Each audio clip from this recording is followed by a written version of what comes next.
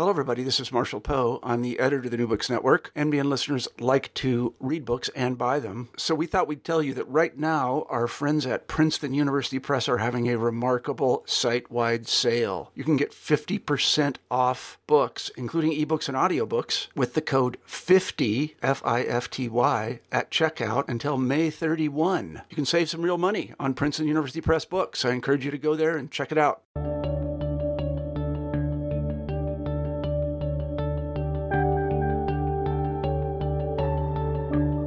Hi, you're listening to New Books in History, a podcast channel with the New Books Network.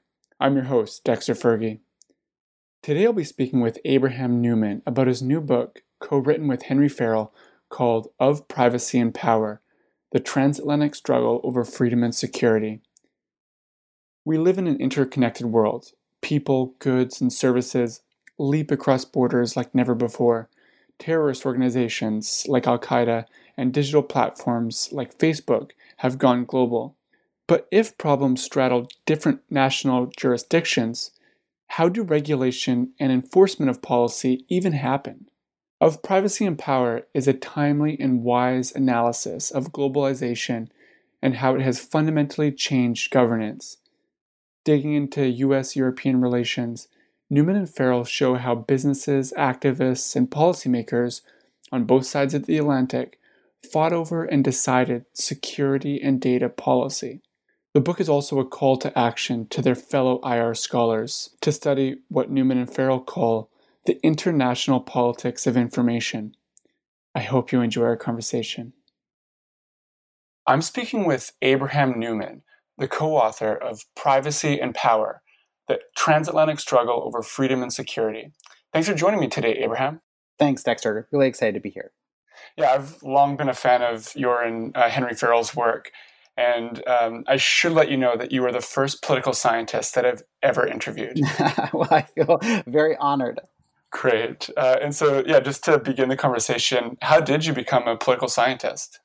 You know, it was a weird story. I was my sophomore year in college, and I took a class that was about politics through the eyes of an artist. And I took that class, and then I started really getting into kind of political science. And I went to Germany. It was the original course was about the German politics, and I went to Germany. I was studying politics there. So, it's kind of, I think of it as like a Virginia Woolf path to an academic field. You trip over one thing that leads you to another thing, and then there you are.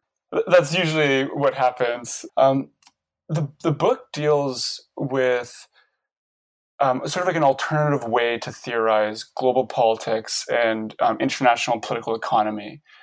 And you and your co-author, Henry Farrell, call this the new interdependence approach. Can you just explain to listeners why you think this is a useful way to understand the world? Totally. I think the standard story in political science and international relations in general is that there are these states that they sit in some kind of gelatin of anarchy where they're all separated from each other, and then they butt heads with each other. And in the US and European context, there was this famous book of Paradise and Power, and that's kind of, we're riffing off on the title, where Kagan, who was the author of that, he paints this Mars versus Venus, the US versus Europe. And we were really dissatisfied with that picture because we think it totally ignores basically globalization, and that globalization has happened. And so what the book theoretically is trying to do is paint this alternative version of global politics in which actors are being challenged by multiple rules. If you're Apple or Facebook, you sit between US rules and European rules, and you don't really know, like, what should you do in order to make your business model work. And so at the same time, there are these new opportunities to assert your interests. And those are often not just national or domestic, they're transnational. And so we want to say that both the challenges that political actors face are not just domestic and national, and then their opportunities to advance their political preferences are often also at that transnational level. So it's a much more kind of complex and dynamic version of global politics that tries to take globalization seriously. I'm a historian, and so I I often ask historical questions. Could you pinpoint when the world started to look more like this world of the new interdependence approach? Yeah, I mean, it's not like a one moment where things happen, but you have an evolution that starts after the 1970s, where you start to get the free movement of capital. Capital controls go away, so finance becomes more globalized. You get container and global supply chains in the 1980s, where trade becomes much more globalized. And then you get communication networks that really start to take off in the 1990s. And I think all of these things, the embedding of finance, production, and communication in a global structure, then shifts how politics happens. Great. Okay, so I want our listeners to come away with a good sense of this new interdependence approach. And so I think it might be annoying, but I think we should go through some of the key terms. Sure. And so firstly, there are two conditions of this new interdependent system. And you've already alluded to at least one of them. So there's rule overlap and opportunity structures. Can you just give a quick definition for both? Sure. So in our mind, the new interdependence approach, it starts with the idea that political actors are subject to multiple rule systems. And that is the idea that we call rule overlap. And that is we're contrasting that with the kind of the standard story that international relations is a world of anarchy, where there's no clear rules. And there, once you have this rule overlap, then actors face a lot of uncertainty, and they're looking to kind of resolve that. How can they understand which rules they're supposed to follow in the international system?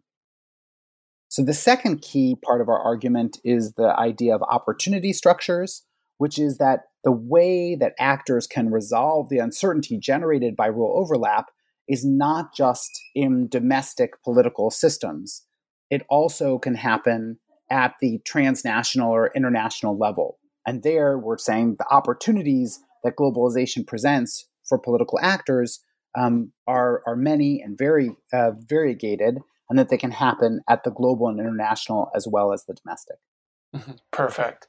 And finally, you named three different strategies that actors can pursue. And so there's defend and extend, cross-national layering, and insulation. So what do each of these mean, and why would a particular set of actors choose one over the others? So the main point of the book is to think about what are the strategies that actors use if they're in this world where there is rule overlap and there are these new opportunity structures. And the most traditional, or the one that we think international relations has explored already, is the idea that actors try to defend and extend their current rules. And you see this all the time where a U.S. agency, let's take the U.S. Securities and Exchange Commission, they have a bunch of domestic rules about how stock exchanges function, and then they say, well, wouldn't it be easier if everybody else had these rules? And that kind of regulatory export, or sometimes people call it convergence, that's a standard story in international relations. But what we think is now happening are kind of these two other boxes that we focus on in most of the book. One of them is insulation strategies.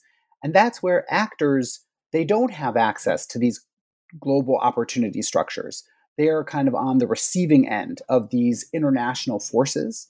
And they have to direct their policy activity not just towards domestic policy battles, but to insulating themselves or protecting themselves from encroachments from the transnational level.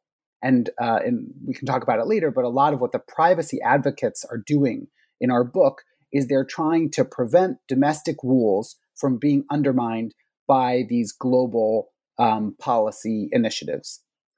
The cross-national layering, that's an idea where actors are unable to change their domestic rules. They're unsatisfied with them. They don't like, let's say, rules for the environment, rules for privacy, whatever the rule issue is. And so what they do is they create an alternative set of rules at the global level. And their goal is that those rules will, over time, come to unseat the domestic rules that had pre-existed.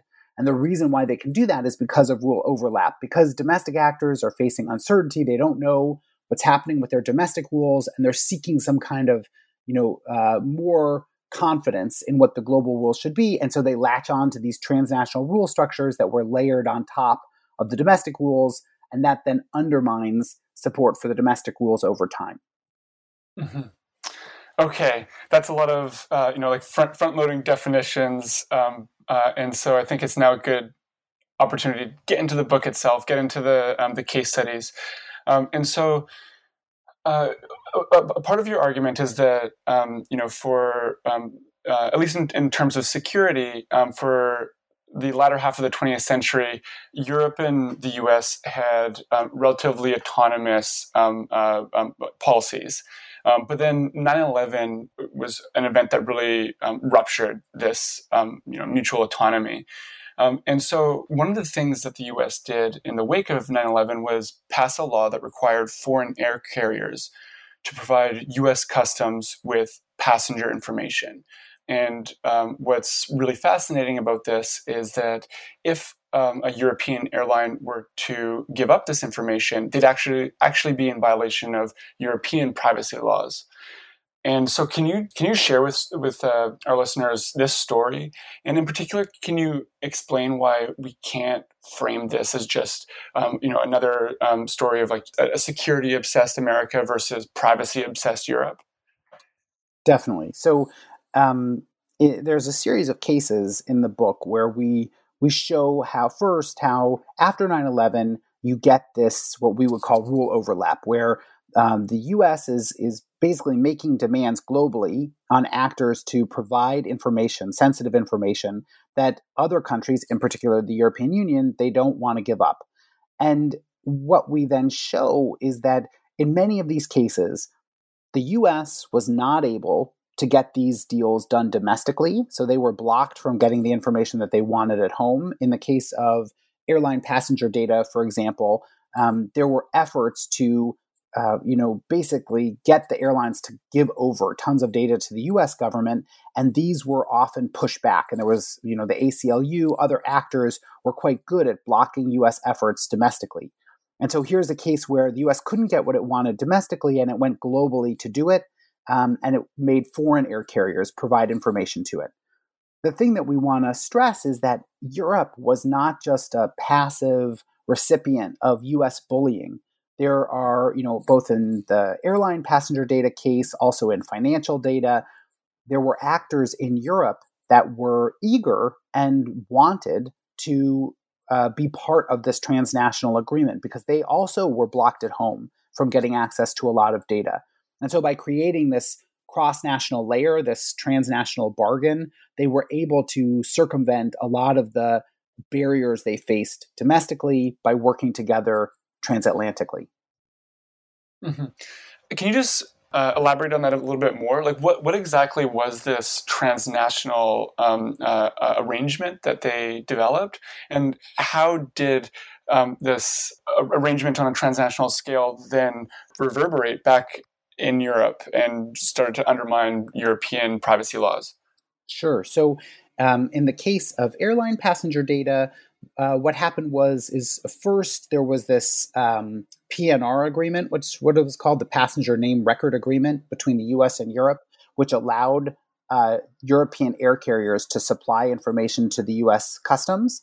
But then the European officials, they basically argued domestically that, we're forced to comply with this American agreement, and to make it really work, and it's been so successful, now we need it at home too. And so they used that to justify a European version of the PNR agreement. And so it was a little bit of a fait accompli, like there's this transnational agreement, it's working, it's great, and so now we should do it too. And then they were able to get that through as part of their kind of the political process of taking this transnational agreement and then domesticating it.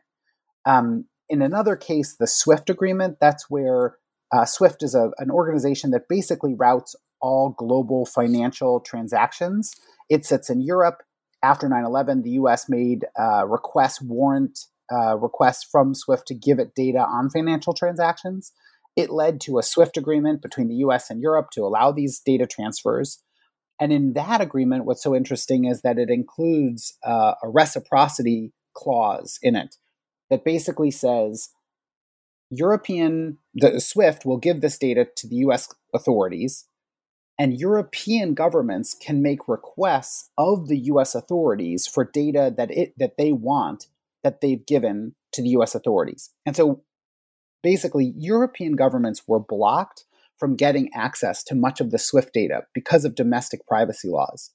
But the agreement then gives the data to the US authorities, and then European governments can query the US government to get the data. It's a kind of like a policy laundering exercise where, because they're blocked at home from getting the data because of domestic laws, they use that transnational agreement as a workaround. Mm-hmm.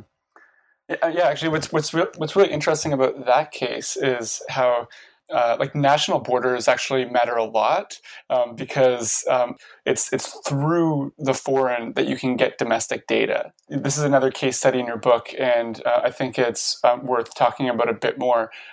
SWIFT, the Society for Worldwide Interbank Financial Telecommunications, is, as you put it in the book, the digital backbone of the global financial services industry. And you've already given kind of a quick explanation of what it does, but can you just relay to our listeners how important SWIFT is? Sure. So SWIFT, it's this organization. It's based in Belgium. It started in the 1970s, and before that time, if banks wanted to make a transaction, they had to basically use telegraph or telephone to confirm the transaction. And what SWIFT does is it provides a secure messaging service to basically all global financial institutions. And if you make a transaction that's more than $10,000 anywhere in the world, it's routed through the SWIFT system. So in the 1970s, when SWIFT started, there were about 3,000 messages a year. And now there are millions of messages a day that are routed through the system. So it has become really a focal institution in the global financial network. Mm-hmm. And so this comes out of this book, but then also some of your other work on SWIFT. But a really interesting feature of its history is that since 9/11, the U.S. has tried to weaponize its position within the network. And I would love for you to explain that to us. Sure. So in current work that I'm doing with Henry, we're very focused on how global economic networks can be weaponized by states. And in the case of SWIFT, it's been for what we call a panopticon effect. So it's basically because all of this information is routed through this central source, if you can get access to that central source, then you have a viewpoint on the entire global financial system and how it's being used.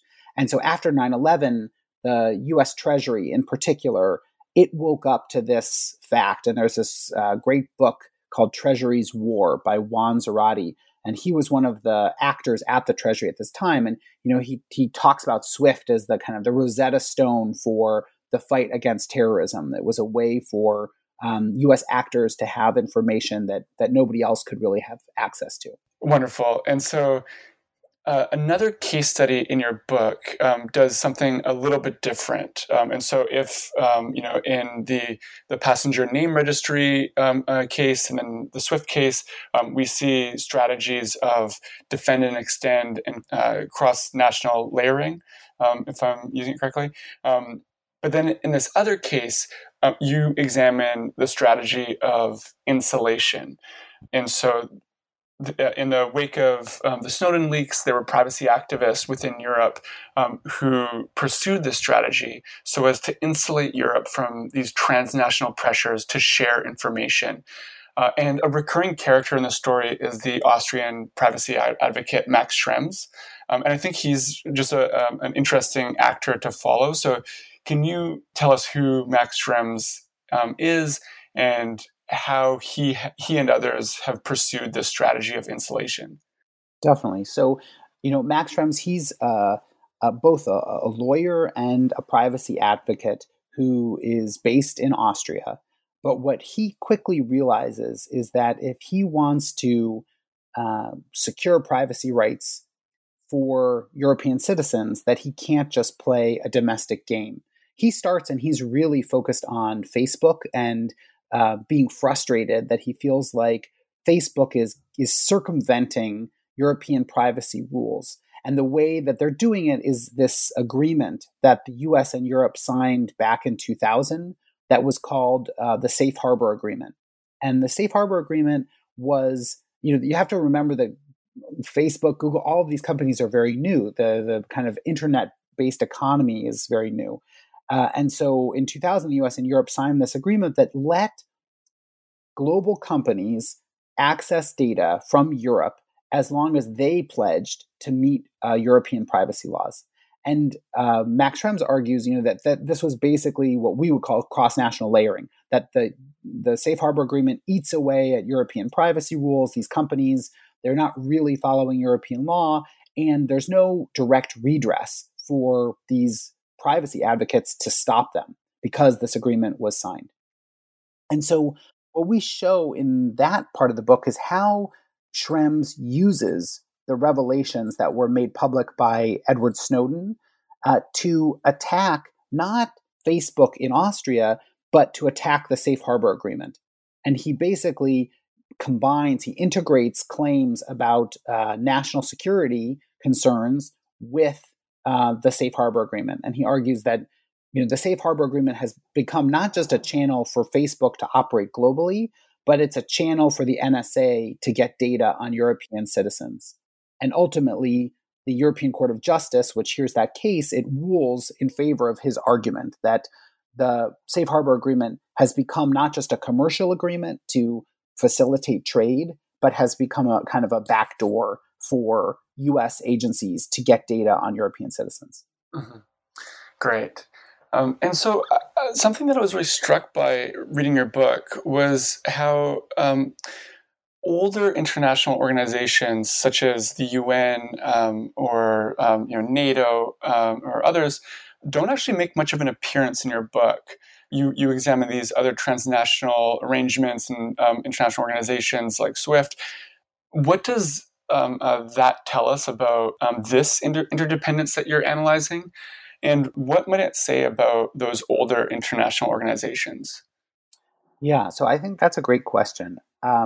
In a lot of the work that Henry and I do, we are focusing on types of globalization issues that have come about after what we would call the kind of the international liberal order really got going.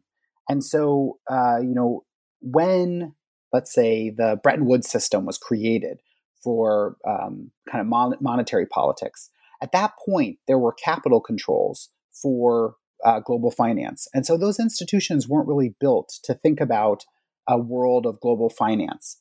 And so today, when you have issues about, let's say, SWIFT or secondary sanctions, or any time where actors are using global finance in a strategic or geostrategic way, there aren't really international institutions that are there that can mediate that. Similarly, with the internet, it was born after those institutions were created.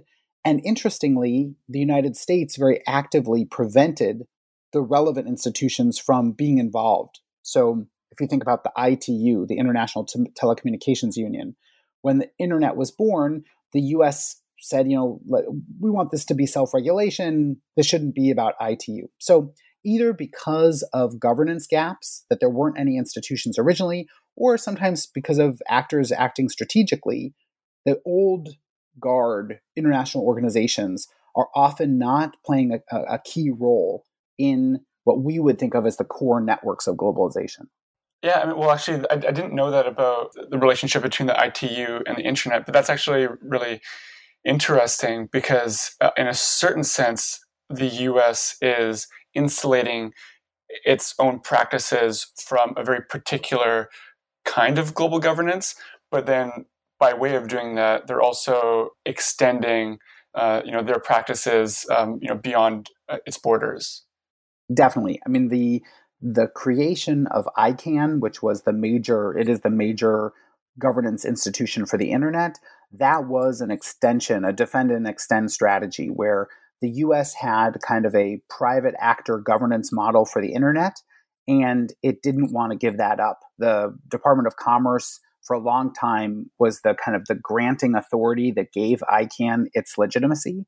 And so it saw that as a mechanism of control, that a one country, one vote kind of organization like the ITU would dilute US power over internet governance. So I definitely think that was a case where the US was trying to defend and extend its model and push it out globally.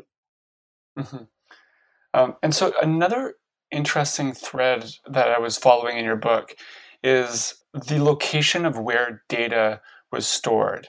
And so this actually matters a lot from like a political standpoint. It matters because it calls attention to how the so-called cloud has always actually existed in particular jurisdictions. To be quite frank, it's been mostly it's been mostly under a U.S. jurisdiction. And so, in the case of the passenger data story, it turns out that most foreign air carriers had stored passenger data on U.S. servers, and that actually gave the U.S. some leverage over securing that information.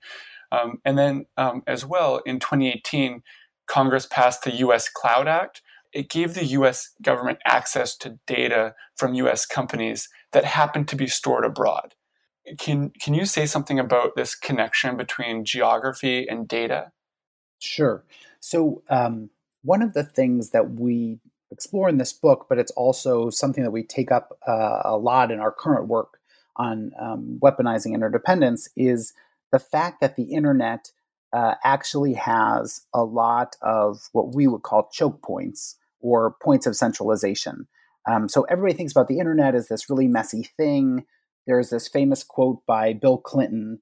He's talking about the Chinese attempts to regulate the internet, where he says, regulating the internet is like trying to nail Jell-O to the wall. It's impossible. But actually, when you look at the infrastructure of global information, it has quite a few points of centralization. So in the data storage area, Amazon Web Services and cloud services, it provides most of the back end of most web pages. Right? If you're going to do cloud storage, it's going to be between Amazon and maybe Microsoft, as two of the kind of core players. But even just on the actual like infrastructure of the internet, there are about 300 cables that provide most of the data communication globally. And so the thing, we like to see it as this, crisscrossing of all these bits globally. But when it comes down to it, there are these very few number of choke points that where all the information flows. And there's a great visual, a slide in the Snowden documents. The NSA had a program that was called Stormbrew, and this slide, it shows the 7 choke points of international communication, and it's focusing on these fiber optic cables that go underneath the oceans. But between that and the PRISM project, which also shows kind of how the NSA targeted a number of data services firms, it becomes clear that data is not randomly stored globally. It's concentrated in a very few number of places. And that geography is often a legacy of how Silicon Valley emerged. And it means that in many places, the United States has a lot of power because the data isn't randomly stored globally. It's concentrated in U.S. jurisdiction. Mm-hmm. Well, I really hope that someone has borrowed the name Stormbrew for like their metal band or something. That is brilliant. Yeah, kudos to the authors of that name. So just getting to the conclusion of your book, it kind of outlines the ambitions of the book, and I might say it's an ambitious book. And so you want this book to help scholars rethink privacy concerns, information, and power. And so just to start us off, I would love to know why you think IR scholars have been so slow to study information and the international politics of information, as you put it. This is actually, it's like a huge conundrum for me. I don't really understand it. But the reality is that in the discipline of international relations, most scholars are either very focused on traditional military concerns, nuclear weapons, invasion, those kinds of questions of security, or in political economy, they're concerned with trade and very traditional versions of trade, like tariffs and trades in goods, or monetary politics. And for us, it's like wake up, like the world has been transformed. If you look at the stock exchange today, the top 10 companies, they're all information technology companies. This is not the world of GE anymore. And so we need to really think about in the political economy front how these companies are transforming economic relations. But as we try to show in this newer project on weaponized interdependence, that the security front is really being transformed by these companies and these kind of transformations in how the world works in the same ways. So if you think about Russian disinformation or the panopticon argument that we make about SWIFT, these are cases where information flows are really being used to choke countries or to target adversaries. Mm-hmm. I guess you were already nearing the end of your book, but like 2016 and and the subsequent sort of like scandals involving Cambridge Analytica and alleged Russian disinformation, all these things they almost kind of like wrote your book for you. Yes. Well, I mean, we started this project a long time ago. So in the kind of late 2000s. And then we had two moments where we really had to kind of stop and just really assess what we were doing. One of them was when the Snowden revelations happened. And then the other was during the Russian disinformation and Cambridge Analytica, those kinds of moments. But both of them were, they were very reaffirming for us about the importance of these issues, about the timeliness of the topic, and how people really need to pay more attention to this. That it's not just like a niche issue of quirky, data flows, but it's really at the core of what is democracy, how does democracy function, how do countries engage with each other, both cooperatively, but also in a more adversarial relationship. And that all actors, both citizens, policymakers, they need to take these issues very seriously. Mm-hmm. What I really liked about the book was that you are including this really broad cast of characters or actors. At a certain point, you write that sort of states, at least like the foreign policy wings of states, no longer have a diplomatic monopoly, that there are all these other actors that they're also engaged in these like transnational discussions and negotiating and all that. But it's not just that you included them, that you're also thinking about how they fit into this sort of like matrix of power. And so like this has really been what we've been talking about for the past half hour here, but how do globalization, information, interdependence transform the meaning of power? Yeah. And I think what we want to argue is that there are many strategies that actors have in order to assert their interests, new opportunities that globalization opens up. And a lot of times it is about trying to resolve the contradictions that globalization creates for other powerful actors. And so because of that instability, because globalization is kind of shaking things up, it gives these whether it's regulators or privacy advocates or the security community, they can come out and they can offer policy solutions that then resolve those frictions. And if they can do it in an elegant way, they can really transform domestic rule structures and domestic politics. And so for us, power in the international system, it's not just about how many tanks you have, but it's about, can you create a cross-national coalition? Can you find allies that can develop these fait accomplis, these alternative rule structures that then flip the game? I would love to know how you and Henry work together. So in history, co-writing is not as common as I think it's in political science. And so I'm just curious as to how two people write a book. Yeah, so I mean, we've had several projects before this that we've been writing on, and we kind of have like a little bit of a hive mind. We often we live in the same city, so that's lucky, and so we can meet at a coffee house and kind of map out a chapter of what's happening in there, and then one of us will barf out as many ideas as we can, and then we toss it over to the other person, and they refine it, and then sometimes we have to kind of step back and oh, this isn't quite going in the direction that we want it to go.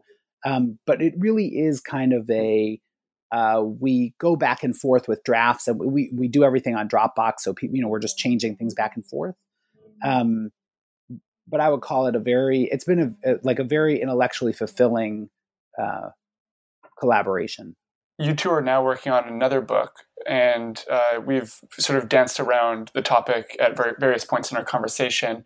But I would love to hear more about it. And so it's organized around the idea of weaponized interdependence. It deals with some of the same organizations like SWIFT that we've been talking about. So can you say a bit more? Sure. I mean, so both books are really about how globalization is transforming politics.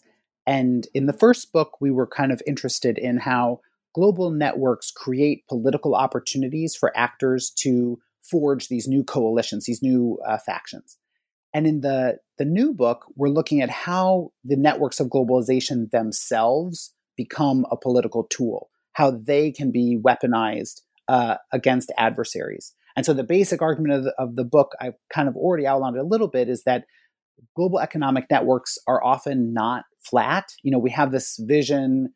Thomas Friedman had this, metaphor: the world is flat, and it really, in many global networks, finance, the internet, supply chains, there are these choke points. We're seeing that right now with the coronavirus and auto supply, supply chains, where they're all concentrated in a few cities, and they really force that these choke points can break down how the supply chain networks work, or how global finance works, or the internet.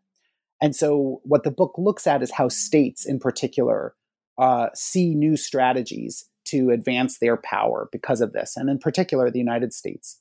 And in the piece, we identify these two channels: the panopticon effect, which is really about surveillance and how actors that have access to these key choke points can glean really important information. And the other is how they can use it to deny access to adversaries, how they can box them out of those global networks. That sounds really interesting, and I look forward to reading it. Just one more question. So you two are working in an area that is relatively new within IR. What has been the response from other IR scholars to your work? Is it contentious? Are there questions about whether this should even be included, or are people pretty tolerant and embracing? I think it's